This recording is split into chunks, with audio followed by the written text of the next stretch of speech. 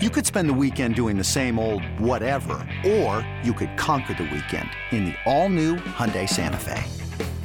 Visit HyundaiUSA.com for more details. Hyundai, there's joy in every journey. Now available in more homes than the Pac-12 network, we are the podcast of champions. They give it back now to the 30, or down to the 20. All the band is out on the field. I'm David Woods from Bruin Report Online. And here he goes, Miles Jack. And I'm Ryan Abraham from USCFootball.com. Liner going to try to sneak it ahead. Touchdown, SC. We are the podcast of champions.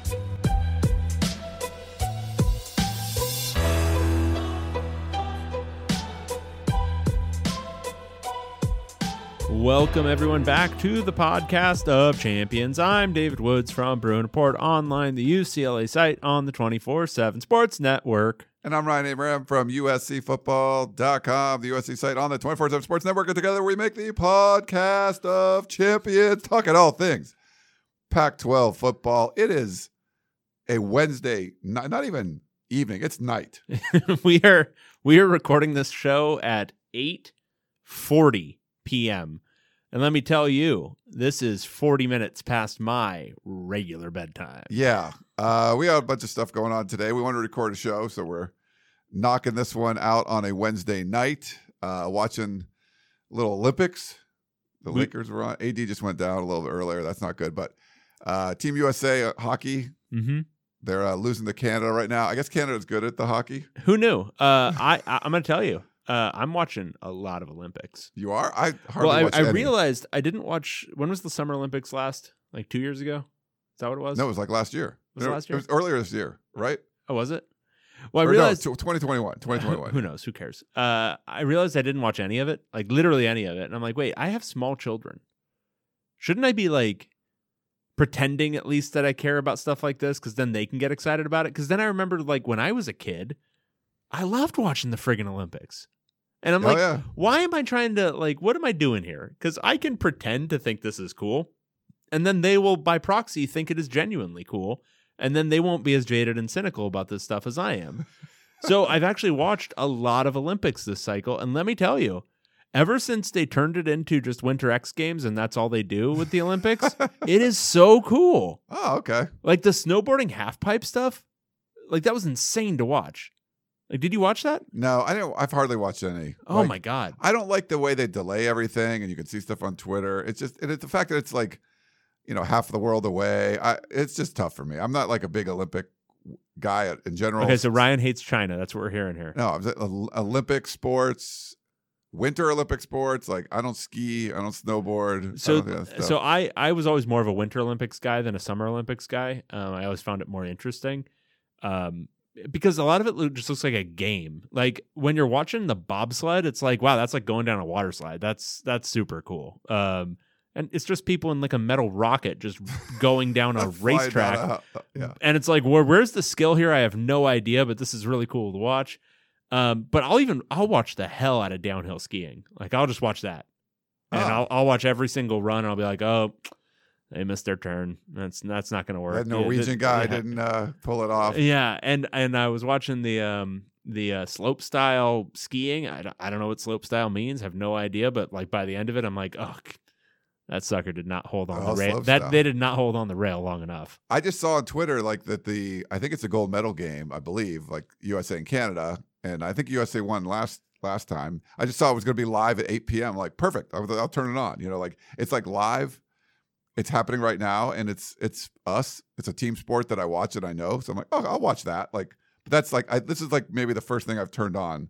And it's so interesting. Hockey is like the thing that I maybe least care about in any facet of my life, especially in the Olympics. No, I was watching some curling, dude. Like I do like curling. I was getting into it. I do like curling. The strategy and the stuff. It's like, it's crazy. It's obviously not a sport in any real way. It is like purely just like pool, but it's cool. It's fun. And we like won that last time too. I think the men won, like beat Canada or something. And maybe like some of those things we shouldn't beat Canada in. Like we do that. Like as Canada should be in, weeks of mourning if we beat them in a sport like that, like something they invented or whatever. Like, well, it's all on their home turf of ice. Yeah, like If it's on dirt or ice, like Canada should be good at it. Yeah. Because they got a lot of that. They got a lot of dirt and ice. We're off the rails already at an 8 p.m. And I offered to bring beer in, and David said no. I'm way past my bed. Like, I'm not kidding. I am past my bedtime. All It right. is 8:40, and I am past my bedtime. Yeah. Well, anyway, if you want to, because it's the off season, we finished our off season reports. Now we got to make up shit to talk about every week. So we got this week. It's going to be a little interesting. Thanks to our buddy Shane. We're going to do our official postseason top 10 POC listener ranking. So that should be a lot of fun. Shane sent in an email. All we got to do is read it, which is kind of some work, but not too much work. So that's okay. It's something we would have done anyway. We would have read it anyway, but now we're going to make a show out of it. Thanks, Shane. If you have any ideas, make sure they're not too much work for us. We want you to put in more work that people. Shane brings this up in the email too, but Pac12podcast@gmail.com is the email address.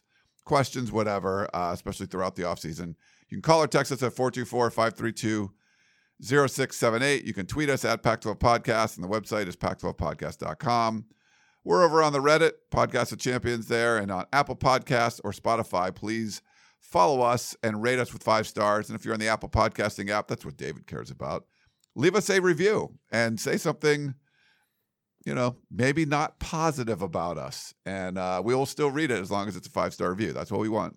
We beg for those 5 stars. Yeah, we have a new one. We have a new one? You Oh, ready what do for we it? got? Yeah. This is from SI. So I don't know how to pronounce this. I'm going to put all cards on the table. ESAI. I don't know how to pronounce that. You don't know? Asai? Sure. Asai? I'll go with you on that. Chime in and tell me, because I'm an ignorant person. But Asai, G, 5 stars. 5-star CFB podcast. Awesome podcast. Both Dave and Ryan do a great job covering the Pac-12. Dave covers UCLA, but some recent openings on the Peristyle might be the opening he needs to join the rebuilding Death Star. Let's be honest, covering UCLA football is just watching them trying to give away Chip Kelly, then instead signing him to an extension. All jokes aside, this is a great podcast. In LFR, we trust and fight on. Oh, USC guy. He wants you to come work for. He wants me to come work for you. For the Death Star? Yeah. You want to come over there? No, that would not be palatable for a variety of people. Yeah. All right. Well, thank you for the review. We appreciate that. I got to finish Boba Fett. I haven't finished. I stopped after episode 2, so I need to catch up. Yeah. There's only 7.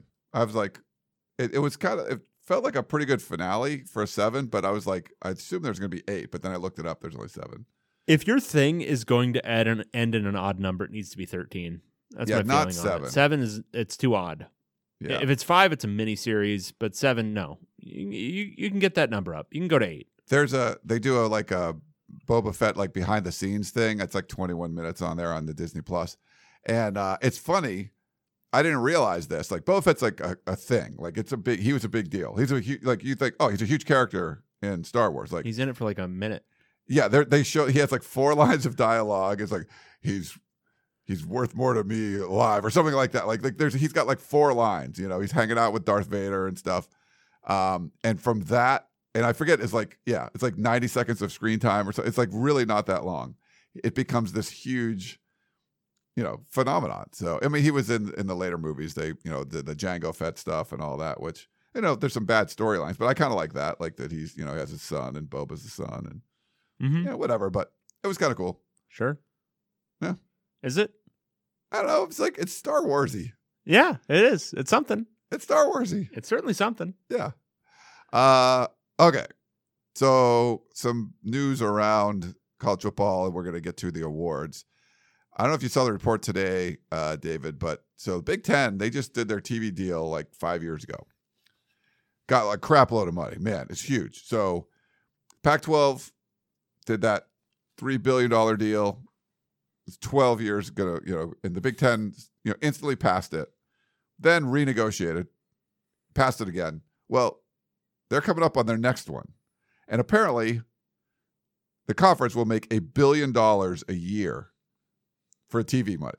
So the Pac-12, Larry Scott was all proud of $3 billion over 12 years. The Big Ten's now doing $1 billion per year. It's a lot of money. Seems like a lot.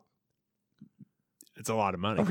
We're gonna How many Mel Tuckers of the world? Like how? I mean, this it's probably not going to go well.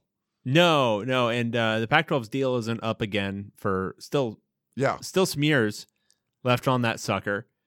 There's certainly an arms race problem going on in college football, and I think at some point we're going to get to a level where there's if what these people pontificate about the health of the sport is correct, that you got to have a strong West Coast to actually have this be a national and not regional sport. Yeah, there's going to have to be some revenue sharing across conferences because there's no way this is sustainable. It's going to be tough. And I don't know if you've seen, I've listened to some different podcasts. So David Ubben is a national reporter for The Athletic. I think he used to cover, he might have used to cover Tennessee. He's now like a national reporter for them. He wrote a story about the Tennessee Collective. So it's like a well-funded, well-organized NIL collective. So these people that have worked in like sports properties and things that have come together as a booster group, essentially raise like $10 million and distribute it to recruits, essentially. Like, hey, if you come to school here, you're going to get this car, you're going to get this apartment, and you have to show up for like their collective like autograph signing. So they got to do something. It's pretty crazy. Like Texas has some sort of collective. Florida, they've been already documented. They're going to be popping up all over the place. I'm wondering, it's hard for me to picture like that happening on the West Coast as much. Now, maybe the strategy is going to be like, hey, we're farther away, so it's going to be tougher for you to like poach our guys. It's like, Stalin, like, in Moscow, like, yeah, we're pretty far from you. Like, they're going to take a long, it's like, you got to march through the winter to get to us. By the time you get here, you're going to be pretty screwed up. Is it going to be like something like that? Like, that's our defense. Like, we're not going to like arm our soldiers, but by the time you get here, you're going to be really tired and hungry and shit. So, I mean, I don't know. I don't see the Pac-12 doing that either. And that's going to be a huge arms race going on. Like, that's not school money. That's like booster money outside that you're pooling together and say, here you go, recruits. This is what you're going to come and get when you're at our school. Yeah, I mean, I think you're right. There's going to the realities of this is it's impacting. I think the combination of all of this hitting at the same time as COVID, I think, has been very sobering about what the Pac-12 is doing. Because I look at UCLA's situation, and they're clearly. I always have been of the opinion that there is always money in the banana stand. Like, yeah, okay, they can't fire that guy, but they really can. And there's a donor out there who will come up with the money. UCLA is behaving, once again, very fiscally conservative. And I don't know how much of that is their budget situation, but I know the Pac-12 generally did not recover from COVID as easily and as well as other leagues, and for obvious reasons. The Pac-12 didn't allow fans back for the longest time. Played fewer games than a lot of leagues, and so they didn't get as much TV money last year. And so I know the budget situations for a lot of the schools in the league are not great. And then you combine that with the lack of, I would say, broadly speaking, there's no way there's going to be the NIL interest out here that there is in all of these other leagues, particularly the SEC. And then you compare that money, because now that's a major open and out there competitive disadvantage that before it was cheating money. I mean, it was the money that got spent by boosters to bring people in. And, Pac-12 schools did that to a certain extent, but they weren't doing it at the level, at the frequency that, some Big 12 powers and the SEC were doing. Now that's all out there, it's open, and more people are going to get involved because it's out there and open. They don't feel like they're doing something shady. Combination of all of that is, I mean, there's a immediate arms race that the Pac-12 has. It's not just that they're losing; it's that they've already lost it. And I think dealing with the realities of that and how it's going to impact things going forward. I do think it's for the health of the sport. It's eventually going to require some sort of revenue sharing. Otherwise, you truly will have kind of just have-nots out here, along with, maybe some other minor schools in those leagues. You're very subdued right now. I'm tired, man. You're tired.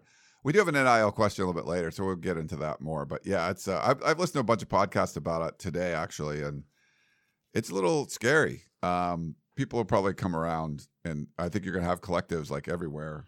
They're probably, I think at some level, they're also going to have to regulate it more than they currently do, or they're going to feel the need. I don't think they have to, but I think they're going to feel the need to. Alabama got rid of their state law because if you don't have a state law, then the NCAA is like, well, then you don't have to follow any rules except our guardrails, like the stupid Which guardrails. don't exist, basically. There's like a few things like, you can't pay for play, stuff like that.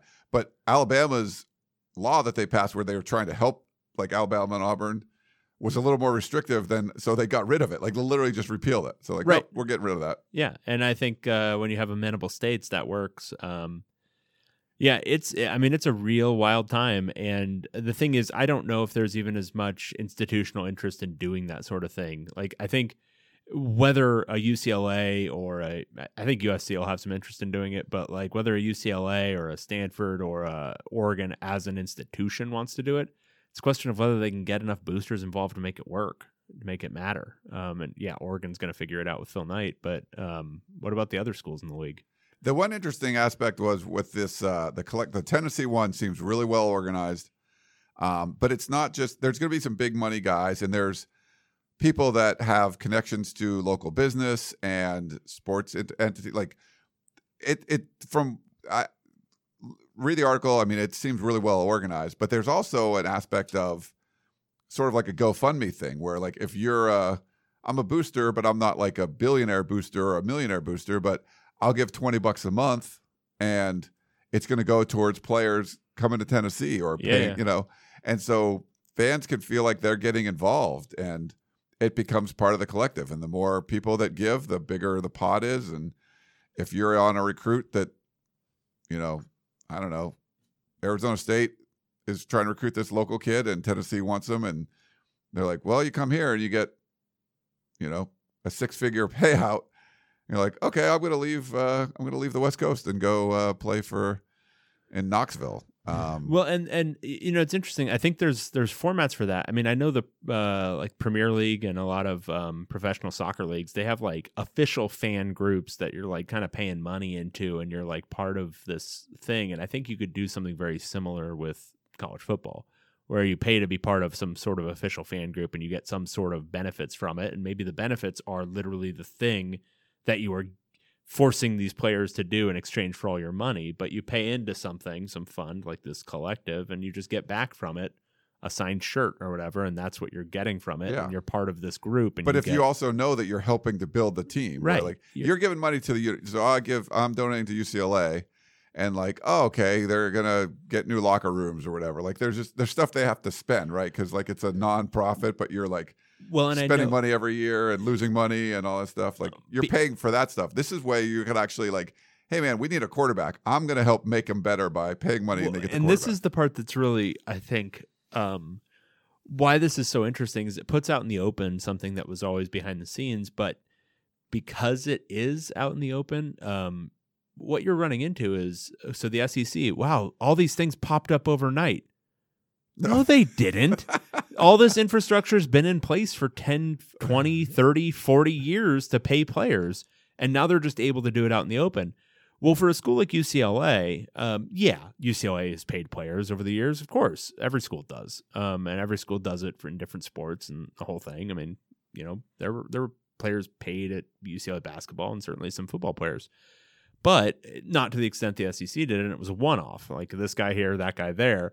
Not like what the SEC is doing. And so the infrastructure isn't in place to do this, and there isn't a booster base that's devoted to it. And I think this is the more important point, because for UCLA to suddenly develop a huge and robust NIL system, it almost has to cannibalize a little bit of its existing booster base. So these people who are funding buildings and funding capital campaigns and funding whatever, private jets for the coaches to go recruit, you're suddenly going to ask them for more money, or are you going to ask them to reallocate money?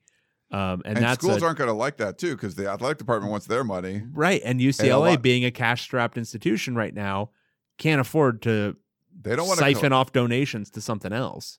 But it's something that they need, to and get this players is where, on. And this is where I run into the issue, which is you've always got to be future thinking, and it's hard for people who are in jobs where they have a contract to be future thinking. Like okay, but I need to show performance in the next 2 or 3 years or else I'm out of here. So how do I do that while also being future thinking? Yeah. We'll get into more NIL stuff in the question. Wanted to talk. We got some. Hold on. We got some breaking news. It looks like Chip Kelly searched far and wide. And he found somebody who used to be his linebackers coach. We're going to get the best position coach possible. Someone that people didn't like Jerry Azzinaro, so I assume this guy has no ties to him. Uh-huh. It's not like his friend or the guy that introduced him to Chip Kelly, right? Like no one like that, right? I assume this is an outside hire. There's just probably been a defensive coordinator in college the last 10 years or so. No. Wait, what? So tell me about what's going Bill on. McGovern. Okay. 61. Was last defensive coordinator, I believe, with Boston College. I think 2012. 2012. So that's a decade ago. A decade ago, and he wasn't good. Wasn't good there. Does he have a tie to Chip Kelly and Jerry Azzinaro? Oh, you betcha. You betcha. He was Chip Kelly's outside linebackers coach with the Eagles. Yeah, it's a really uninspired hire. It's very bad. People were counting on this one to be like the one that was going to shift things and turn the tide for Chip Kelly, and this is crap. If you had to pick someone that was if you didn't really get rid of Jerry Azzinaro, this is the closest thing to rehiring Jerry Azzinaro. That's what I was saying, which I don't get it. Like, coaches can be so damn stubborn. Like, literally, I'm going to do things just to spite you because you don't think I could. Like, is this like Chip Kelly? I did not want to fire him. You've made me, and I'm going to just redo it. Like, that's what I mean, honestly, if I were him, I think that's what he's like. That would be my thing. That would be the only reason I would make this hire. No, I mean, it does nothing to inspire the fan base. It does nothing to inspire to season ticket sales. It does nothing to get people positive about the season. And frankly, I don't think it's going to do a whole lot positive for the defense. Like, I don't think it's a good hire. There's nothing in his track record to indicate it's a good hire. You could, I mean, as with anything, you can have hope. I mean, why not? But no, I mean, there's nothing to indicate that this is anything other than what it looks like, which is a dud hire where he just went back through his Rolodex and found the most recent guy who looks kind of like Jerry Azzinaro. That was it. I didn't realize that the hire, like, you guys reported this like earlier. Yeah. And I got an email from somebody that just, like, a USC fan that was emailing me about something else, was like, oh, by the way, make sure you talk to Dave about, the UCLA. I'm like, I didn't even know that happened. Like, oh, okay, it happened. Then I looked them up and I'm like, oh. I'm like, I didn't expect that. Like, I expected something a little bit more, I don't know, there's a little more teeth to it. Well, I mean, when you can hire a guy who's been a defensive coordinator twice for a total of 5 years and he's 61 to be your defensive coordinator in your make or break year, why wouldn't you? I always look at, like, the last jobs. Like, when you're like, oh, where was he? He was an inside linebackers coach. Like, it wasn't. Oh, but he was a defensive assistant at Nebraska. I love it when they don't actually have a title associated with you. You're just a defensive assistant. So he did work. Okay, so Nebraska is obviously a blue blood program. I haven't followed them lately, but I assume they're good. I remember they won championships and stuff before. I'm gonna fight you. He was an analyst though, so it wasn't like good enough to be like on Scott Frost's like staff as a full on assistant. But that makes. I mean, he learned under the best. Yeah, because I'm sure he's done really well at Nebraska. So if you go through it, have they won it? I don't know. Okay, I will fight you. He was at Boston College forever. He was like their linebackers coach forever, and then he was 4 years as their coordinator, and then he must have done such a really good job that he got into the NFL after that. Did he get into the NFL as a coordinator? No, he didn't. Did he get into the NFL as like a pure linebackers coach? No, also not. Did he get in there as an outside linebackers coach? Yes, he did. For Chippy, and then was linebackers coach with the Giants, was linebackers coach again with the Giants. I don't know why it's listed twice. And then he was in linebackers coach with the Bears, sandwiched around that defensive assistant assignment at Nebraska. So yeah, really uninspired. Who knows? Things can change, and maybe he's going to be very good. But there is absolutely zero in his track record to indicate that's the case. All right. Well, we'll follow along with that one. UCLA's got their DC. Please don't. Just ignore UCLA football. Ignore it until it starts acting right. Transfer portal due today too? Yeah. Starting defensive end, Mitchell Agude, elected to go into third string? Or no, starter. Oh, okay. Starter. Best pass rusher. Yeah. He decided he had enough of this, and he's moving on. Okay. Yeah. I mean, transfers like just going to happen. They're just going to be. Yeah, it just happens. It just happens. I mean, it happens all over the place, but like you obviously, I don't know. Well, yeah, and I mean, especially for programs that have decided to pivot to building entirely through the transfer portal. Yeah, it totally happens. It's no big deal. At least he's got his extension, and like you can. Yeah, at least he's got that. So There's you more can stability. really build You around need stability. that whole thing. Okay. Well, let's move on to our topic of the day. So Shane's not really an official part of the podcast, but I guess he is. But he usually puts out his We split the revenue with him. Yeah. He gets all $0. Postseason top 10 rankings. I'm wearing a bunch of jockey stuff, by the way. I'm wearing jockey underwear. I got like these pants. Hold on, look. Oh wow. They're like pajama pants, but they're actual. They look like pajama pants, but they're like comfy. I put them on yesterday. Aren't pajama pants comfy? Yeah. They're good Okay.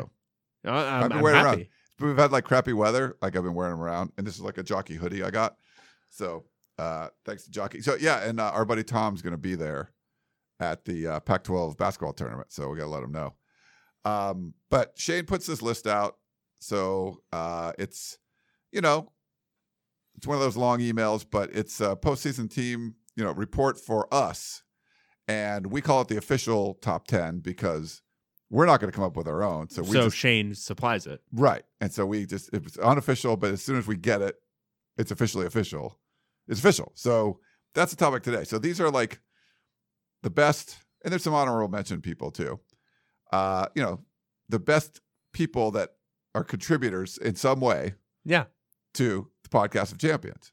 I love it. It's a really good list. So should we begin? Yeah. Do you want to, we can take turns like Yeah, I love numbers. Do you want to start? Well, so should we read his preamble first? Yeah. Let's do Okay. it. The official postseason top 10 rankings. David. Send Ryan for beers. We're doing this. No turning back. During bowl season, Chris and NC wrote in apologizing for his long emails, claiming he would do better in the future. I will do no such thing. But somebody has to listen to every episode and document an official record of the season's contributors, right? Right? So now that we're done with postseason team reports, here it is, backed by minimal demand, the official 2021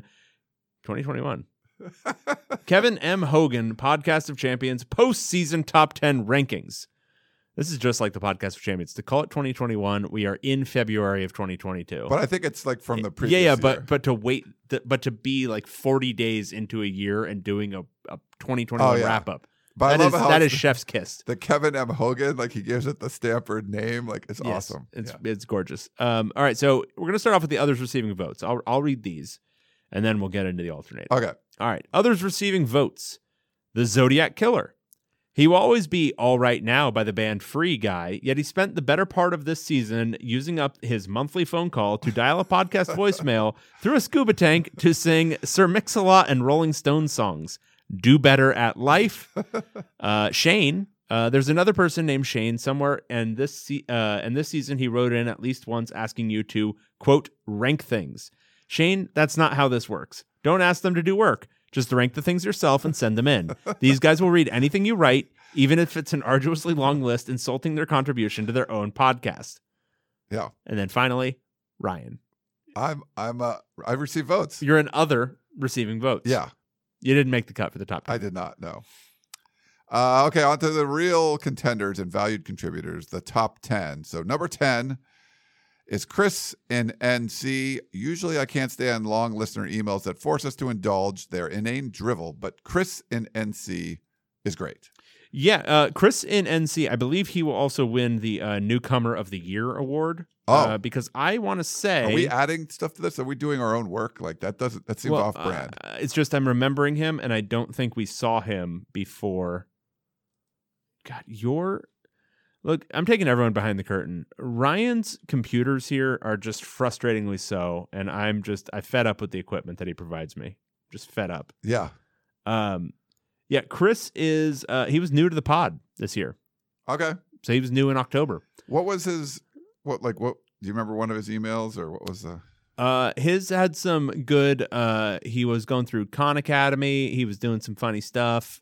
He had a philosophical bent with some of the stuff he was doing. Okay. He did a critique of pure fandom. I mean, there was a lot of good stuff from Chris this year. He was originally calling himself the Ghost of Bruins Past, but he dropped that. Good stuff. All right. I can keep going, I guess. Number 9, Ryan Gorsey. One time he said 2017 Cal would win 10 games, so he'll have a place on this list forever. He's the dark side of the moon of this top 10 list. That record was on the Billboard chart for like 25 years because people will get stoned and listen to any old nonsense as long as it's packaged well. If you time up Dark Side of the Moon to the Cal TCU Cheez-It Bowl, money starts playing as soon as Cal throws their 5th interception. Hey, speaking of being totally stoned all the time. So Ryan Gorsey, the man, the myth, the legend. They went 5-7 the year he predicted that they would go 10-2. Yes. Incredible. Right. Incredible. And I love that Shane keeps him on this list. Well, because I remember at the time, and this was back when our listenership was, I think, only 2 or 3 people instead of 7 to 8. Yeah. There was conversation on multiple message boards about Ryan's performance. I'm not going to call it an appearance. Performance on the show. It was top tier. Ryan Gorsey, wow. Dearly missed. Yeah, Dearly missed. We love Ryan. But yeah, he was a little bullish on some of the Cal stuff. He was the man. Yeah. The man. Absolute man.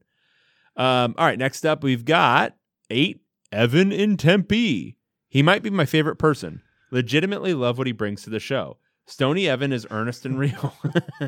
We need more of that. He's graduating soon, and like all ASU graduates, he'll be returning to LA and resuming his USC fandom. Great work on your study abroad season, Evan. Like all ASU students, he'll be returning to LA to resume his USC fandom. That's so awesome. That's so good. And it's very true. Is Evan like an edible guy, or is he like bowls? I think he's a bowl. He's a bowl guy. He's a bowl guy, you can hear it in his voice. Evan, if we're disparaging you, please let us know. Yeah. He's got a voicemail today too. So. Yeah. What are you gonna do? Okay. Hithliday. He's great in those football things, and I like having him around. But dude, if I wanted to hear about college football coaching and rosters, would I be listening to this podcast? No. Send your football questions to the Gambling Analytics podcast that spends the first 3 minutes boasting about how they won't bribe you to write podcast reviews. We're above that here. We will bribe you. Yes. We are not above bribery. We choose this podcast because we're all adult men and 2 women that like Utah who want an outlet where we can convince other like-minded adult men and 2 women that like Utah that they should watch Wreck-It Ralph too. Sorry, I'm laughing too much to get through some of these. It's so good. Yeah, Hithliday will always have a place on this list. Yeah, he's like, what was the one, the analytics one? Like that's probably the one he's talking about. They mention Hithliday a lot. Like he's I guess he makes the rounds on some of these. And here's something very interesting. Who in today's internet is actually able to maintain a pseudonym and like be found in multiple different places? Like you're on podcasts, you're posting on SB Nation, you're all over the place. Oh, does he post on there? Pure pseudonym. It's incredible. Yeah, that's and choosing one from some like obscure bit of fiction. It's just great. I mean, I feel like we could, if we cared a lot, we could, but I don't know. I don't care. Like, I mean, someone wanted the someone wanted like the little Oregon, and I was like, I need an actual picture of Hithliday. They wanted there was like Oregon keychain things, like the underwear for jockey. I said, I'll send you one. I need an actual pic of Hithliday. We need pics. And he was not doing it. So no, I can't imagine. Yeah. But Hithliday, the man. All right, number 6, Jake Haener. This podcast only has like 6 jokes, and Jake Haener is personally responsible for keeping the lights on for 2 of them. You guys may forget now, but for like 3 weeks, we were burdened with insufferable frontrunner David Woods, a dreadful character, suddenly boastful about UCLA football. Who fixed it single-handedly? Jake Haener. We were poised to head into another year without a Jake in the quarterback room at UW. Who almost fixed it single-handedly? Jake Haener. When somebody writes an email asking you to discuss each of the Pac-12 quarterback rooms and the two of you can't remember the actual names of players on actual rosters, whose name did you come back to? Old steady, Jake Haener. Godspeed, you beautiful Jake. That's so true. Do you remember, was that last week when we were painfully trying to remember the names of quarterbacks in this very league and we named Jake Haener, who actually didn't transfer to Washington? I think we realized he didn't transfer. No, we did, and we said that in real time. But I think, like, literally I said, Jake Haener, who's actually not going to Washington, but I don't know who else they have on roster. Right. Damon Heward? No, the other Heward. What's his name? Sam. Yeah, well, I mean, when you have, like, quarterbacks leaving, do I got to keep track of some kid that was at Washington State? So you're telling me I've got to find Jaden DeLora. I've got to keep track of him. Right. It's got like a Where's Waldo? What the hell? I don't want to do that. Yeah. He's small. He's not that big. That was a good one. Okay, 5, the one Colorado guy who said this podcast parrots too many mainstream media takes. Oh, this should be good. This is exactly the kind of midseason comment that gets overlooked and forgotten forever, but we should celebrate this crazy-ass take from Colorado guy. Just look at the conference's single biggest storyline of 2021 for evidence. Mainstream media. USC has a top 5 job and should pursue Matt Campbell or Luke Fickell and maybe take a run at Lincoln Riley. This podcast. USC lacks talent and should just reanimate the decaying bones of John Robinson, who is definitely dead. Then should exhume his corpse, throw some sunglasses on it, and have Lori Loughlin pay off her community service debt by dancing around with his dead flesh on the sidelines a la Weekend at Bernie's. Either that or Jack Del Rio. Colorado guy, you popped your head out of the sand once this season, and while the rest of our community may have forgotten you, like an elephant or a car bumper in 2002, I never forget. Top 5 POC performance, elite work, you goofball. Love it. I don't remember that, but I kind of remember someone like complaining about that. We're too mainstream. We're like, what? Like, are you listening to this? Like, okay. Coming in at number 4. David Woods. Oh. Like Florida State in the 90s, Davis spent every week of this poll's existence in the top 5. This fake poll that I made up and only I care about is one of this weird podcast's most storied, arbitrary biannual activities, and David continues to show he's one of this podcast's 5 most respected names. I like it. Where do I rank? You're 4. Where do you rank? I'm getting votes. Yeah. Are they more votes than me? No, less votes. Yeah, fewer votes. Yeah, fewer votes. For sure. Yeah. This is official. You're the one who made this official. It's official. Yeah. I'm sort of glad where I am on the list. I think it makes sense. I'm just glad that somebody's finally recognizing my importance to the show, how integral I am to the entire process from start to finish, from conceptualizing all the way through production and disseminating. Yeah. All right, number 3, the number of goals we're down to Canada this game. Hockey's so hard. Like skating, like doing a sport on skates, on ice. Like that's just like, it's like, okay, I'm going to play baseball, but you're going to be on fire. Like, there's like, like adding a level of complexity. So I just share you a deep, dark story from my childhood. I never mastered skating at any level. No, I wasn't very good either. I couldn't do it. I could not. Like the idea of rolling on the ground, like I'm talking about like roller skates, roller blades. I couldn't do that. Couldn't handle it. Couldn't handle like the movement. Like it's counterintuitive. You got to push your legs instead of stepping. No. Yeah. And then I tried going ice skating one time, like 10 years ago. It fell so fucking hard. I've never fallen so hard so many times in like a quick span. And I was like, finally at the end, I was just that dude hanging on to the wall. Yeah. And I was just like, no, I'm not letting go of this wall again. No. Yeah. I was okay at the ice skating, not great, but better than like roller skating. But we would, growing up in like New England, like you could go on little ponds and like skate and stuff like in the winter. You couldn't do that here, probably. We did have hail though. There was hail in like Pasadena. That looked cool. And plus, if you go to like a skate thing and like you want to try to flirt with a girl, you could fall down in front of her and stuff, and she can help you up. Yeah, but what if you can't get up and then you just pull her down too? Yeah, well then I don't know, make out with her on the skating ice. I don't know. Probably not doing and that. Fucking freezing to the ice. Yeah. My niece is 16. She plays ice hockey because my brother-in-law grew up playing hockey, so she's like, I go watch her games and stuff. It's pretty cool. That's great. All right, anyway, number 3, John Abrea. This man has made me question the nature of fandom itself. Is it okay to switch sides of a rivalry midseason and abandon your inner truth? Can you just become an Arizona Wildcats fan? Hell yeah, you can. Let's do it. All of us. No, okay, we're all doing it. Now that we're in agreement that we're all Arizona fans. Remember for just a second that Shane is a self-loathing Washington fan, as I am a self-loathing UCLA fan, and as John is a self-loathing USC fan. So, yes, let's all just adopt another team. He says, so now that we're in agreement that we're all Arizona fans, here's the top 5 memorable Arizona Wildcat games.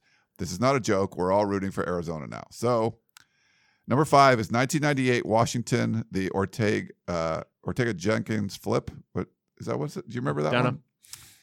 I kind of remember that. Number 4 was 2007, beating number 2 Oregon 34-24, the Dennis Dixon game. Is that the one Dixon got hurt? I think it was the one where he got hurt and then UCLA shut them out the next week. Okay. Number 3, 1992, Washington defeating number 1 Washington 16-3 that ended a 22-game win streak for UW. That's a pretty good one. Number 2, 1994 Fiesta Bowl, Arizona 29, Miami 0. Desert Swarm. That was pretty Desert Swarmy. And then number 1, the 86 Territorial Cup, the Chuck Cecil game. Again, not a joke. This is useful information for all of us new Arizona fans. Love it. So good. This is from DC in LA. This is number 2. So next up, number 2, DC in LA.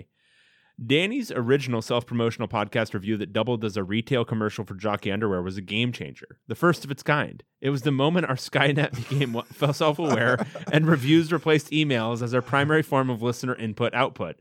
But the foundation for Danny's shining moment was laid by another trailblazer. Nice. Wow, yeah, that was, and a couple of people tried to mimic it, and they did a pretty good job, but incredible. But he was the first one to come out and openly campaign for like free underwear. Well, and it was also, I think he wrote the review as us reading it. Yeah, so we had to do it. Yes. It was beautiful. It was very good. So leads us to another trailblazer. Number 1, the marketing guy at Jockey. Was there any doubt as who would be powerful enough to unseat Bree the intern at number 1? I should talk to Bree. She might have graduated by now. I don't know. We should get her back on the show. We could, yeah. See what she's doing. What had been a proud program of self-deprecating indifference and animal sound effects, followed by an hour of listener emails contrasting Robert E. Lee and Clay Helton, both Caucasian heroes, accompanied a horse named Traveler to a few early wins, and then spent years surviving in retreat. Both pissed away resource advantages, wasted countless lives, and are cheered on by a small handful of lunatics in rural Georgia. Fucking awesome. That's so good. For 3 straight months, I can't even see. For 3 straight months in 2021, this program was transformed into an hour of podcast reviews, begging for underwear, followed by a short program of self-deprecating indifference and animal sound effects, thanks in large part to this one man. Bear down to keep up the work, your friend, compatriot, and new Arizona fan, Shane. We got to do that. I'm like literally crying. Really good. It was really good. Yeah, rural Georgia one, like, you know, like where Clay Helton's now coaching, is just like so good. Oh man, well, our friend at Jockey, just a tremendous Tom, man. yeah, Tom from Jockey is incredible.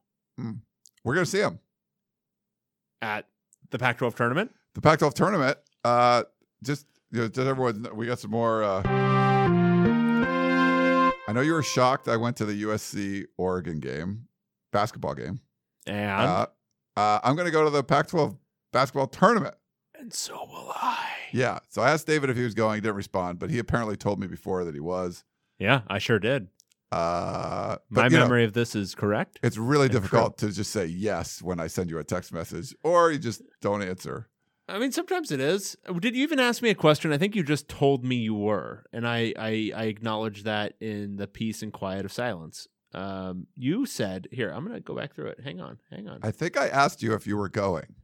No, you said, I'm going to Pac-12 tournament, 8:31 a.m. Monday. Nothing else, except for, can you record tomorrow afternoon? Okay. Like, soon thereafter. Which then you didn't respond to I didn't either. respond to it for a while. Right. But nonetheless, we are both going to Las Vegas Yes. for the Pac-12 tournament. The question we have for you, the listener, is, are any of you going? And if so, do we want to meet up? We could do a little meetup. We could do a little meetup. And if not, Ryan and I could just drink in a bar by ourselves. We could do that too. I assume UCLA's going to be out early, right? So you won't have to work as much or whatever. Or I'll fight you. okay. Who knows? The way they're playing, maybe they'll be there on Wednesday and I'll be, drunk as a skunk for 4 straight days. Who knows? Nice. I had interns covering the USC-UCLA game at Galen. Now, I was in Vegas having dinner watching, well, actually with a bunch of like diehard UCLA. There was some USC fans, but some diehard UCLA fans, like season ticket holders for basketball and stuff. They were not happy at that hoops game. No, it was not an enjoyable experience. It was not a fun game to watch. But and you not caring, saying, "Oh, I was just happy because like I had someone filming like highlights. I had they were going to do an instant analysis. I had a student from the newspaper that was going to like write up a story. Like no one's going to watch these highlights if they lose. So I was happy they won because then, people watch it. People watch it. Yeah. Yeah. So that was good for me. Where I think that made it worse for the people that really cared about the game that were UCLA fans. I was like, hey, it's cool. Like they're going to watch my videos now. Like because I didn't really care who won, but whatever. Okay. So it's like, hey, someone's going to watch the video. What's great is that's not even like a commentary on you being or not being a fan of USC. It's more just a commentary on every USC person's treatment of basketball, which is, I don't really care. Oh, they won? Great. Who cares? How did they beat UCLA 5 times in a row? Like that's just, yeah, I know. That's fun. It's great. We love it. UCLA is actually good. Well, now. and the interesting part is like for a lot of UCLA fans, like I think it's because of the like workplace things. They're really angry about it, like way angrier than they were about losing to Arizona the second time. And I'm like, look, losing to USC in basketball is like it's not great. Like it means you've got some issues because you shouldn't be losing. No to Evan USC. Mobley though. That was the thing. Isaiah Mobley. I'm sorry. Is the Yeah, guy who's Isaiah currently Mobley. on your team Right. that you cover. No, it's so funny. I was listening to. I don't listen to like the No Truck Stops one for basketball, but I listened to one, and he kept saying, I forget, I think it was Carlos, who kept saying like evidence that of Isaiah Mobley. And he said it like over and over and over again. Like they would correct him, and he said it again and again. It was pretty funny. Great. So Carlos, I think it was Carlos who actually I'm sorry. watches Pac-12 football, is screwing it up as much as you do, who doesn't watch it a bit. Right. So That's I great. feel like I only screwed it up once. Yeah. Yeah, there you go. But anyway, we're going to be there. But We're gonna be there. We'd love to do a meetup. We've done one like at a bar where we like recorded. I don't think we're going to be recording. I don't want to record a live show. No, I think it would just be like, let's meet up and, we could potentially meet up at a sports book and watch one of the games or something, or just not have it be part of a game, Just drink heavily and Yeah. I like to do that. I just came back from Vegas for Super Bowl. And I was like, I'm going to go back. And then I might go back the following weekend for the first weekend of the Pac-12 tournament and play golf with some guys. So, and then go back the following weekend and watch the first round of the NCAA tournament there. no, I mean, that's what I'm saying. I'm going to go. Oh. Yeah. Like the first round. That's at the next week, right? Yeah. Yeah. So some friends are going to go play golf and stuff. And they I think you could go to the Cosmo for like $300 and it's like a all you can eat kind of thing for a while, like on Friday or something or Thursday. I would do something like that. But let's do for the Pac-12 tournament some sort of meetup, maybe like a Friday. Maybe not really associated with the game, so no one has to work or anything. Or Yeah. But if it was like, say, like Arizona was playing Washington, and we didn't have to like cover anything, like that'd be kind of cool. We could watch that or whatever. But I don't know. Let's do. We'll Figure it out. So either tweet us or email us and let us know. Hey, you're gonna go. Love to meet up.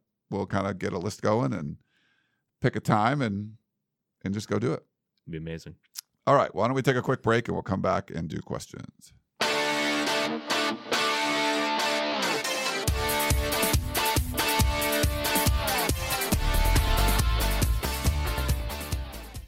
This episode is brought to you by Progressive Insurance. Whether you love true crime or comedy, celebrity interviews or news, you call the shots on what's in your podcast queue. And guess what? Now you can call them on your auto insurance too with the Name Your Price tool from Progressive. It works just the way it sounds. You tell Progressive how much you want to pay for car insurance, and they'll show you coverage options that fit your budget. Get your quote today at Progressive.com to join the over 28 million drivers who trust Progressive. Progressive Casualty Insurance Company and Affiliates.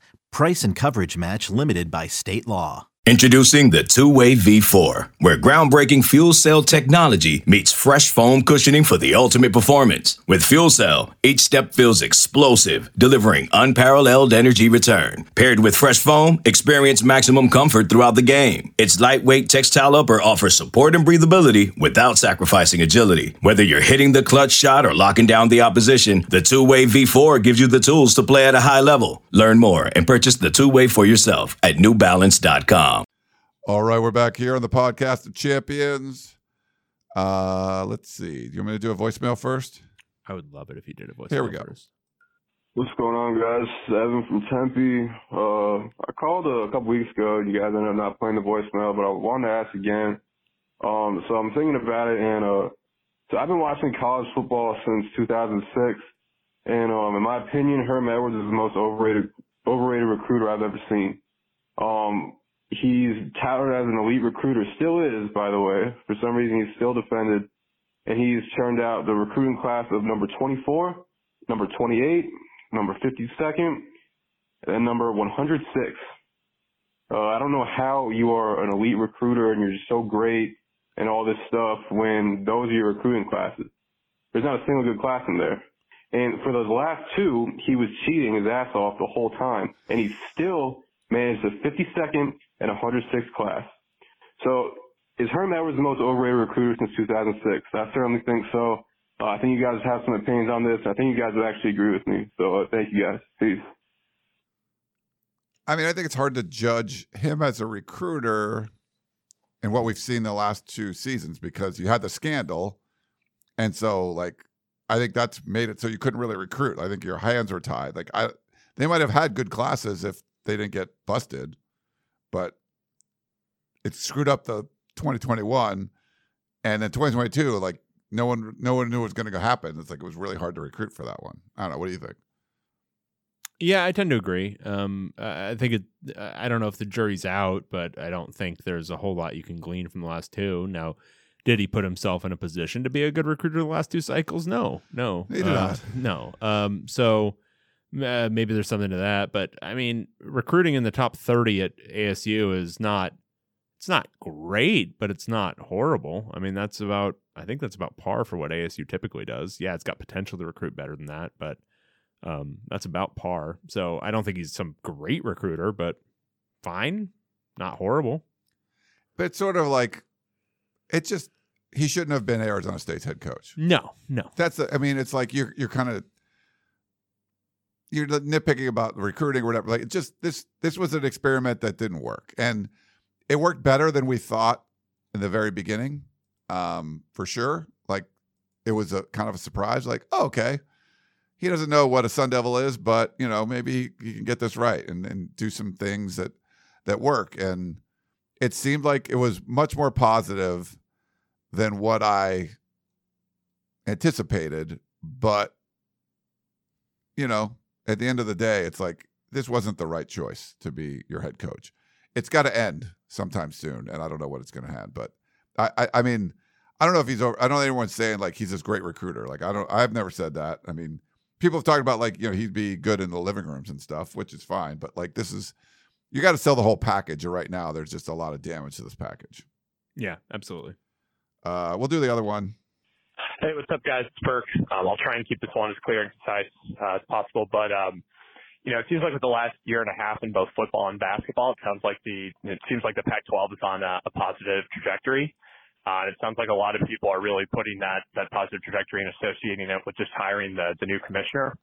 And to me, I don't necessarily buy that. I think it's more so that the two best basketball programs in UCLA and Arizona finally taken things seriously again and hired a new coach. And same thing with USC and football. They went out and got Lincoln Riley, and I think they're going to be a formidable program again. And by all means, I'm not saying that Larry Scott was a good commissioner. I know that he messed up a lot of things, specifically the TV deal. But I'm wondering, looking at things now and in the future, do you think it's that he's really been blamed with more than he should have in terms of the Pac-12's dismal performance over the last decade? Thanks, guys. Yeah, Perk, it's a good question. I was of that theory that people pin too much on the commissioner. That's really the fault of the schools, and I tend to still be of that opinion. I do think, coupled with that, Larry Scott was also a bad commissioner. I think his theory about the Pac-12 network, his approach to the Pac-12 network, the deals he negotiated, the philosophy with which he negotiated, and generally his management style and all these other factors were just generally bad. So I think there were impacts that he made, but I think you're right. USC behaved like a big boy, like the big boy it should be, in their hiring of Lincoln Riley. UCLA had a long and involved coach search process that resulted in Mick Cronin, which I think, in retrospect, that was getting a high floor hire. You know, somebody who's going to win. It's just a question of whether he's going to win at an elite level. But that again that's better than hiring Steve Alford. And then Arizona went out and did a thing that took a little bit of courage. They went out and hired a career assistant for their premier basketball job, but a really, really well-regarded one, and one that a lot of people were talking about for a long time as potential elite head coach, and they went out and got him. And now it looks like that's what they're going to get. They're going to get an elite coach that could be there for a long, long time. So you have the two premier basketball programs behaving once again like the premier basketball programs, and you do have the premier USC football brand once again behaving that way. And those are really good things. We just need to see the results. Arizona or UCLA, go win a national title in basketball. USC, go make a playoff. And if you can do that within the next couple of years, then you can start to say, okay, the Pac-12 is going to right its ship because the premier brands are performing that way again. Yeah. I still think Larry Scott's terrible. Just we already talked about at the top of the show, the 12-year deal. Yeah. That was just the fact that the Big Ten is going to make $1 billion now, that's how you do it. Like the Big Ten did it the right way. Yes. Are the fan bases more rabid? But they could have screwed it up and not been, the ACC is okay. And they've screwed it up. Like they signed some huge long deal. There's conferences are doing well, and they're going to take advantage of the resources they have available. Like you got to do an even better job if you're the Pac-12, and you did a worse job. You did it so you could win the press conference 9 years ago. Well, you're still paying for it. The Big Ten's going to have 3 deals during your one deal. And that just means renegotiate, make more money, all of that. So yeah, I think he's still terrible. I think the fact that it's not on DirecTV, you basically missed the cable window. Like when cable was big, you could have been part of it. And now cable is not as big anymore. So you have to wait. You can renegotiate and get on cable when no one needs to get on cable anymore. So there's just, a lot of bad decisions. Yep. All right. Next up, we have email from William.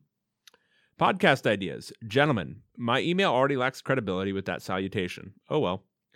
I'm a regular listener, and I look forward to your podcasts every week. In response to your request for some show ideas, I would like to suggest a deep dive on the rules and the practice of NIL deals.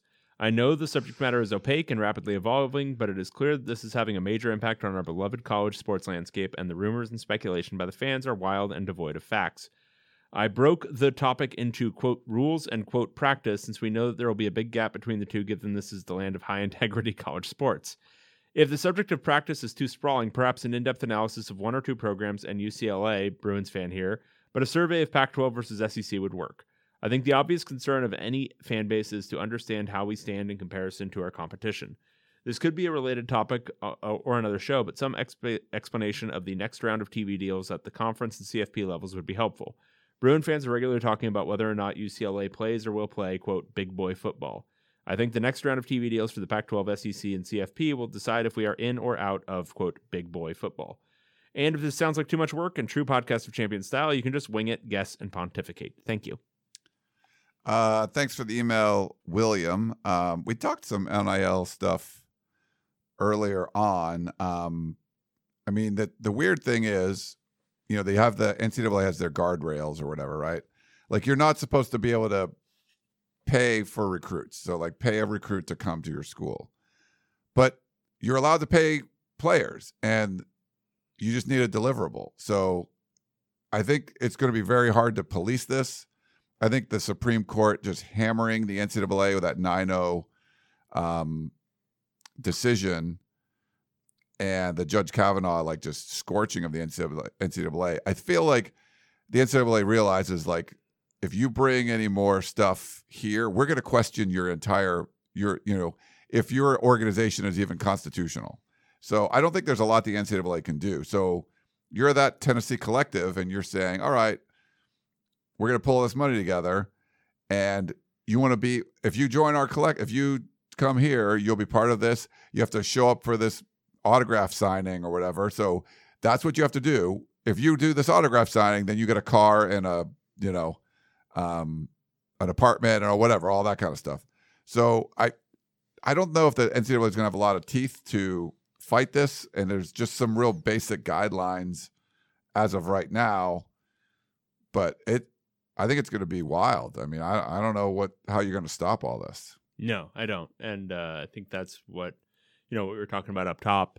Pac-12 is just going to be behind and all that stuff. And it's a matter of whether or not they get the wherewithal or whether or not there's some realistic revenue sharing or some sort of controls put on this in the future. Yeah. And there are some schools that, you can talk to the compliance, and most places the school is not allowed to be involved. They can't broker deals. But I was listening to one podcast. It might have been the Audible, where they talked to a school administrator that felt like they could help broker deals. And so I just don't know if there's going to be much, even if people go completely off the rails. Like, I don't think the NCAA is going to be doing much about it. So it's but you're not supposed to have like performance-based incentives. The logo thing's a big deal. Like schools would have to work with the players. Like if you play for UCLA, you can sign like something for your name. But if you create something that's the UCLA logo on it, now you're infringing on their trademarks, and there's issues, legal issues there. There's a lawsuit that just came out about they're suing USC and UCLA, saying that these student athletes should be employees. So, I mean, there's a lot more to come, I think, with this stuff, but absolutely, it's kind of crazy. Let's see. What do we got? Next email. Cup and recruiting bias. This is from Drew. Not a big fan of paragraph breaks. No, this is going to be tough to read. With Cooper Kupp winning the receiving triple crown, gaining nearly 2,500 total receiving yards this season, and a Super Bowl MVP, it begs the question, how does a guy like that go completely unrecruited? How could an in-state Power 5 teams, Washington and Washington State, miss a guy like that? He had an NFL dad, played in Washington's 3A level, the state's second highest. It's not like he was a late bloomer, as he spent his time at Eastern Washington destroying Pac-12 teams and breaking all kinds of records. That brings me to something that any football fan can notice, but is very much taboo to talk about, but is their recruiting bias against white skill players. I can't remember ever seeing a white kid playing corner at a Power 5 school or any D1 school for that matter. And while schools like Bama have had some on the roster, they almost always are legacy players who never see the field. It's not like the ones who make the league are not good enough. Guys like Kupp, Jordy Nelson, Adam Thielen, etc., were obviously talented enough to be at Bama, Ohio State, etc., but never got that opportunity. Do recruiters and recruiting rankings look at white skill players differently and maybe encourage a guy who's a cornerback in high school to put on 20 pounds and become an outside linebacker or safety? I know this is a difficult subject, and I don't want to start anything like a racial debate, but I've noticed that it's only really something you can see at running back, receiver, and DB, with few exceptions, such as a McCaffrey. As guys on the inside who have been around a long time, is this a thing that happens?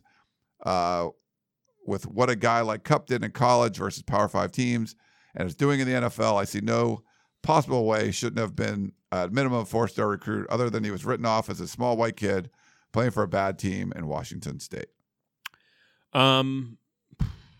It is a tough conversation. I do think the reality is everyone has inherent biases. And some of it is, I think for an evaluator, they're going, a lot of times you might run into a situation where you're like, who does this guy look like? Because you're trying to fit it to a comparison. Right. And so I'm just trying to think of like a relatively,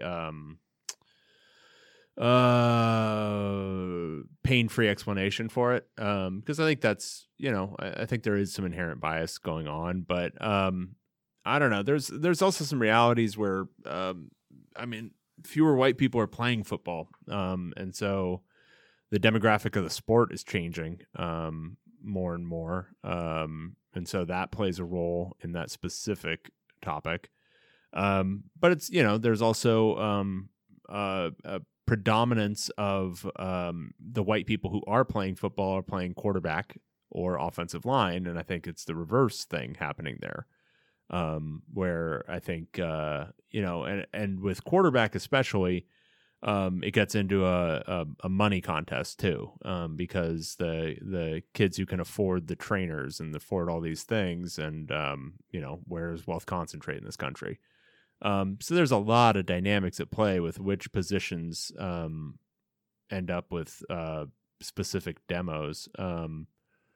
But yeah, I think there's, who knows why Cooper Kupp was underevaluated. It could have been, I don't know anything about his history. He could have been 5'8" coming out of high school. I have no idea. And then he grew 6 inches. And he could have been good, but then the thing that you're getting at isn't that he's white. It's that he's 5'8". And I have no idea what he was. And right. It might very well have been. So he could have been he could have been a black receiver, and the same thing. He just developed later or whatever. Like, look, everyone in the entire world, including me and including you, the listener, have your biases when you're approaching anything, and a lot of it is unexamined, and a lot of it you don't even know is going on. And a lot of it's just the way our brains work. I'm gonna compare this to a thing I've seen before, because that's the easiest way to contextualize it for yourself. And sometimes you don't even know that you're omitting potentially valuable context or valuable things, because you're just trying to fit it to a predetermined pattern of some sort. So in this case, I haven't seen a guy who looks like that playing that way or whatever it is, and you're like, oh, okay, write him off. And not even necessarily consciously. Yeah, stuff can happen. I remember one of my buddies, my setter in high school, actually, this guy Jeff, was a really good basketball player, and he would go to camps and stuff, but he was a white dude, and he was like, it was really hard to get attention, even though, because most of the players were black, but they would just, if you're an evaluator, you've seen, you're looking for something, like you said, that you're familiar with, and you're like, this guy better be like exceptional, otherwise I'm not even going to bother. And he felt like there was some sort. I remember that him telling me that, like there was still some. Well, sort of like bias. there are like tropes in scouting, and I don't even know. Like I have no idea, but like tropes in scouting that are like, oh, well, he's a white kid, so he's going to get less athletic as he gets older. Like as he grows into a full an adult's body, he's going to get less athletic. And that's like a trope that I've heard. And I'm like, I don't know if that's true. Like I'm not a kinesiology or like I'm not a physiology guy. No, I don't. But there's there's scouting tropes like that are out there. And like real things about like body development. And it's just like, I don't know. And that's where it's like, I could evaluate this and I could interrogate it, or I just don't do this. I don't do the evaluation. Yeah, we're around the teams, and to be fair, like I think you can embrace race. Like it becomes like, I think the Cooper Kupp stuff. Like people will talk about it. Jason Sehorn was a cornerback for USC when I was in school, a white cornerback who ended up. I think he went like a Pro Bowl. He ran like a 4.3, so he was sort of like a unicorn. There just weren't that many white cornerbacks. I played golf recently with Sonny Bird, who was like Pete Carroll's like first tailback. He was a white guy, and South Bay guy, and Brandon Hancock, and they made jokes. Like I think Todd McNair was the running back coach. They were like the albino backs. Like there was a couple white running backs, and and there was like embrace. Like they were just like, oh, we don't have a lot of white running. Like it wasn't like it didn't seem like it was ever a problem. They sort of like just they made fun of it or whatever. Now that we're like talking about it, it's interesting to think about. So say you are a white guy who wants to be a corner, right? So first, start with black quarterbacks. What do they have to face? People constantly telling them that you need to be a wide receiver, and at every level, starting at freshman quarterback, and then on through their high school career, then into their college career, and then even in the pros. And if you're like, you need to switch over to wide receiver. And if you're like a drop back black quarterback that doesn't want to run that much, and they're like, no, you should run. You're like, no, I'm you're fighting that constantly. And so, like, how many people were talking about who was it who was constantly talked about as like an athletic quarterback? Was it Steve McNair, who was not a dual threat at all? No, but constantly talked about as a running threat. And it's like, no, you're not watching him play. You're based, or like Cam Newton. he not fires the ball down the field. just like these guys are more like pocket passers, and you're talking about them as anyway. What or not Cam Newton? I'm thinking of Jameis Winston. Yeah, Cam would run people over. Yeah, Cam would bulldoze people. But there's that, and then the reverse thing, which is, and this is like if you've got a white guy who wants to play cornerback, and they start in 8th grade football. Well, if you're fast enough to play cornerback, then you're fast enough to play wide receiver. So you're constantly fighting probably your coaches at the middle school level, and then your coaches at the high school level who are telling you, well, no, you should, because of their own kind of inherent biases. Well, no, you should be playing wide receiver. You should be playing both ways. And then you've got evaluators who are saying, oh, but you're more of a receiver in college. Why? Well, probably because of unexamined bias of some sort. Maybe you're a good cornerback. I mean, who really knows at that age? And so I think there's probably some pre-existing factors that go into it that are based on other people's perceptions of you. Yeah. Beyond your actual, because anybody who's athletic enough to be a speedy receiver, because you do find a lot more, I would say, counter to this, you find a lot more white receivers than you find white cornerbacks. Well, why is that? And that's, because I don't know. You got that thing. And I think now in the NCAA transfer portal years, like if Cooper Kupp goes under the radar and he plays at Eastern Washington and he goes for like 1,500 yards his freshman year, like Washington be like, hey, come on, transfer here. And you might, it's one of those things where it's just evaluation and it's tough. And I don't know his story. We'd have to go back and look and see, did he go to any camps? Did he, that's great that he played for the second best division in Washington, but you're still like some small school in Washington State. It's just not getting the same kind of recognition that if he was in South Florida or something. If Cooper Kupp grew up in South Florida and was a decent size, like he might have got recruited by like Miami or Florida. I don't know. It's like, who knows? Yeah, but I wouldn't just jump to race being like, maybe Brandon Huffman just hated him. Like, did you ever think of that? We could ask Brandon. Maybe Huff just like actually he hated the kid. Yeah, and that was it. Maybe. Like, sorry, no, I hate that kid. Love you, Huff. Huff. Thinking of you today, Huff. Yeah, we are. Avery Strong, buddy. All right, this is from Matt from San Diego. A proclamation, a question, and an idea. Good morning, evening, or afternoon, gentlemen. First off, I would like to proclaim my devoted love for this podcast. As to the surprise or disappointment of the both of you, it somewhat serves a purpose in my life. Wow. My dad, an avid UCLA fan, passed away a couple of years back, and listening to you banter every week about this goofy conference somewhat fills in the goofy conversations my dad and I would have about this goofy conference. So thanks for that, I guess. No, seriously, thank you both for the entertainment. Oh, well. That's very sweet. Thank you, Matt. Glad we can play that role for you. Anyways, I have a question stemming from Dave's comments in last week's show. He stated that the only teams in this conference with the overall ability to win a championship when performing at full capacity are USC, Oregon, and, quote, God forbid, UCLA. He also said the ASU is at the tippy top of the middle tier of teams in this conference. So one omission I made is Washington is also in that group at the top. But I would like to know how you both would rank the schools in the conference. Would USC, Oregon, and UCLA be the only teams in the top tier? Is ASU better than Washington if placed in the middle tier? Would Utah, in retrospect, be somewhere in the lower tiers? I'd like to get opinions from both of you. So I guess if it's from a potential standpoint, like, if you wiped out all the rosters for both teams and you wiped out all the coaches and you just said these programs, like, what is their potential? I mean, I think it would be, I mean, I think it still would be USC, Oregon, UCLA, and Washington. Yeah, I think those four. With Arizona State, a lot of potential, Ton of potential as Phoenix continues to grow. They've got to start. They've got waste management open, like the 2 holes and ones on 16, and they just like littered it's crazy. I didn't watch. Yeah, it's like Super Bowl. Like they're going nuts. That place is great. A lot of great golf courses. It is an awesome place. Like that place, they should kill it there at Arizona State. Kill it. Love it. Love hearing you talk about golf. So if I'm ranking it, Utah's in that middle tier. It's just from you always got to think of it from a recruiting potential standpoint. And Utah, I think, it's dependent a lot on development, and then because of that, it's dependent a lot on a coach. I think Kyle Whittingham has built something really special there. I don't know if it's sustainable beyond Whittingham. That's where you get into like cult of personality stuff. Like, is it Whittingham or is it Utah? Structurally, USC is always going to be USC, and it'll always have the potential to be USC again. Oregon is getting there. UCLA is slowly losing that, or rapidly losing that, but maybe eventually they can get back to it and recruiting at a high level.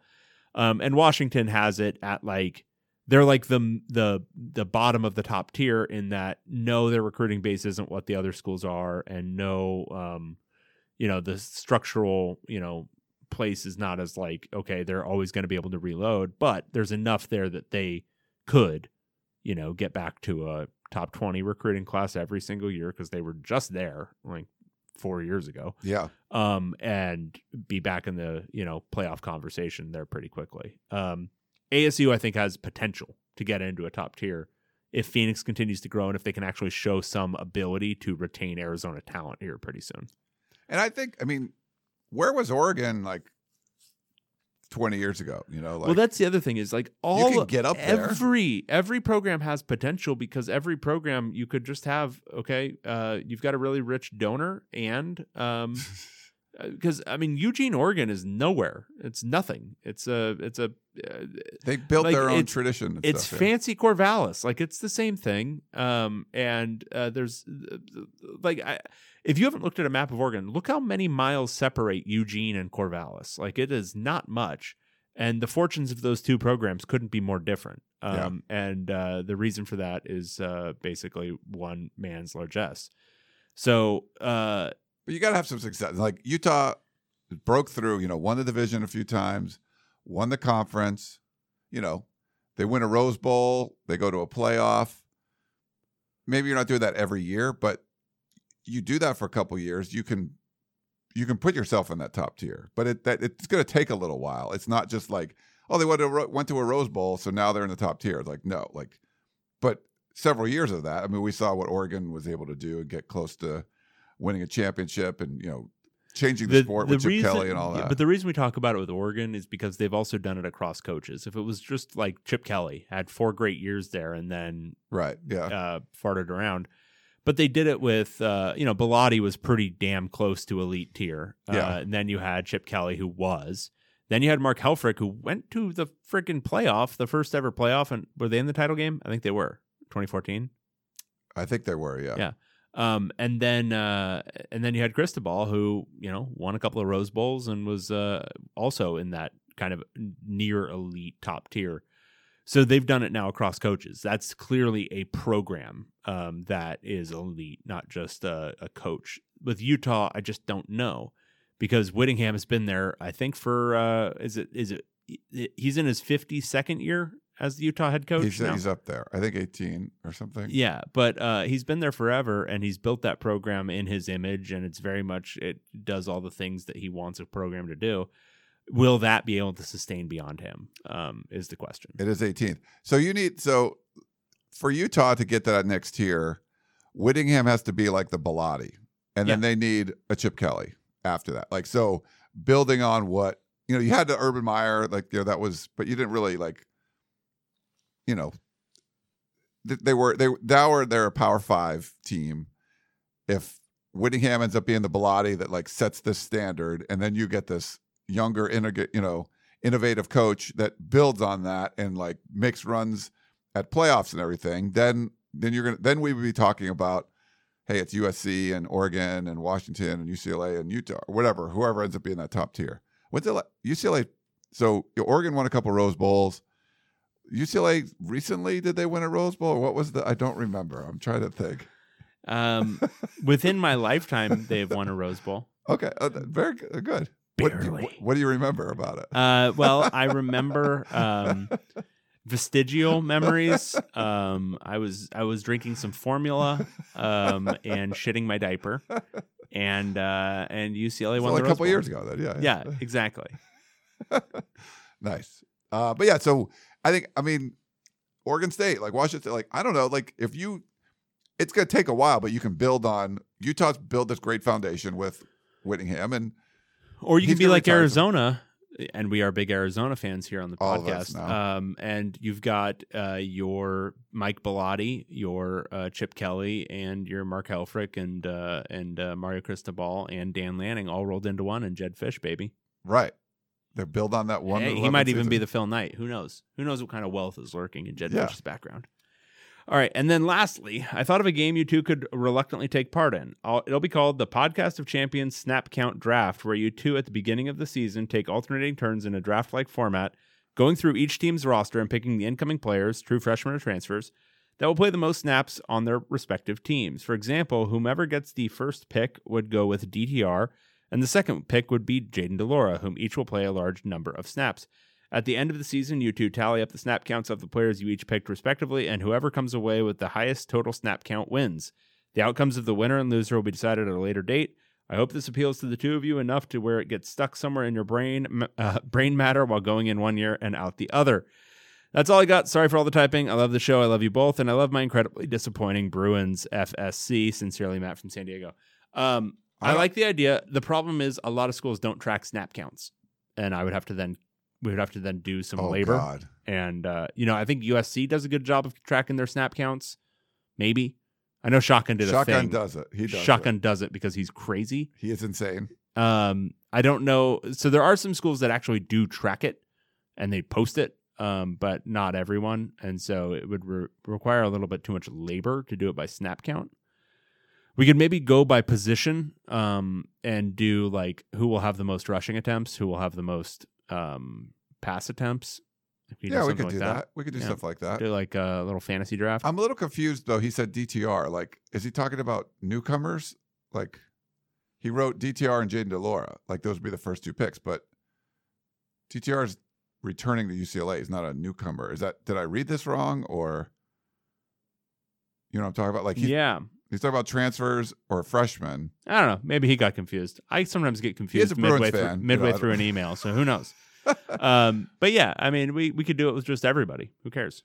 Or we could have like, we could ask each publisher, hey, nominate like your 5 top newcomers you think will play the most, and then we draft from them. I don't know, something. Wow, really outsourcing the work. I love it. Could do a little more outsourcing. Well, that way we don't know. That way we don't have to know anything, which is good. Yeah, we just pick from a list. All right. Thanks, Matt from San Diego, and thanks Shane for giving us the topic, because we literally Yeah. Well, not we. I was like, oh, what should we do? Like, okay. Thanks, Ryan, for carrying this show, because I am falling asleep in my chair right now. All right. Well, we'll wrap it up. That is David Woods. I am Ryan Abraham. And did I say my name right? Probably not. You just fucked up your last name. It's now 10 o'clock. It's hard. I'm Ryan Abraham. And we are the Podcast of Champions. We are? We are tired. It's Wednesday night. But we really hope you enjoyed the show. And we will talk to you next time. Good night. The baseball season is in full swing, which means you need to listen to Fantasy Baseball Today, part of the CBS Sports Podcast Network. Join Scott White, Chris Towers, and me, Frank Stample, every weekday as we recap every player from every game. We'll talk waiver wire ads, drops, players to trade for, prospects who could make an impact, and everything in between. Make sure to download and follow on Apple Podcasts, Spotify, the Odyssey app, and everywhere else podcasts are found.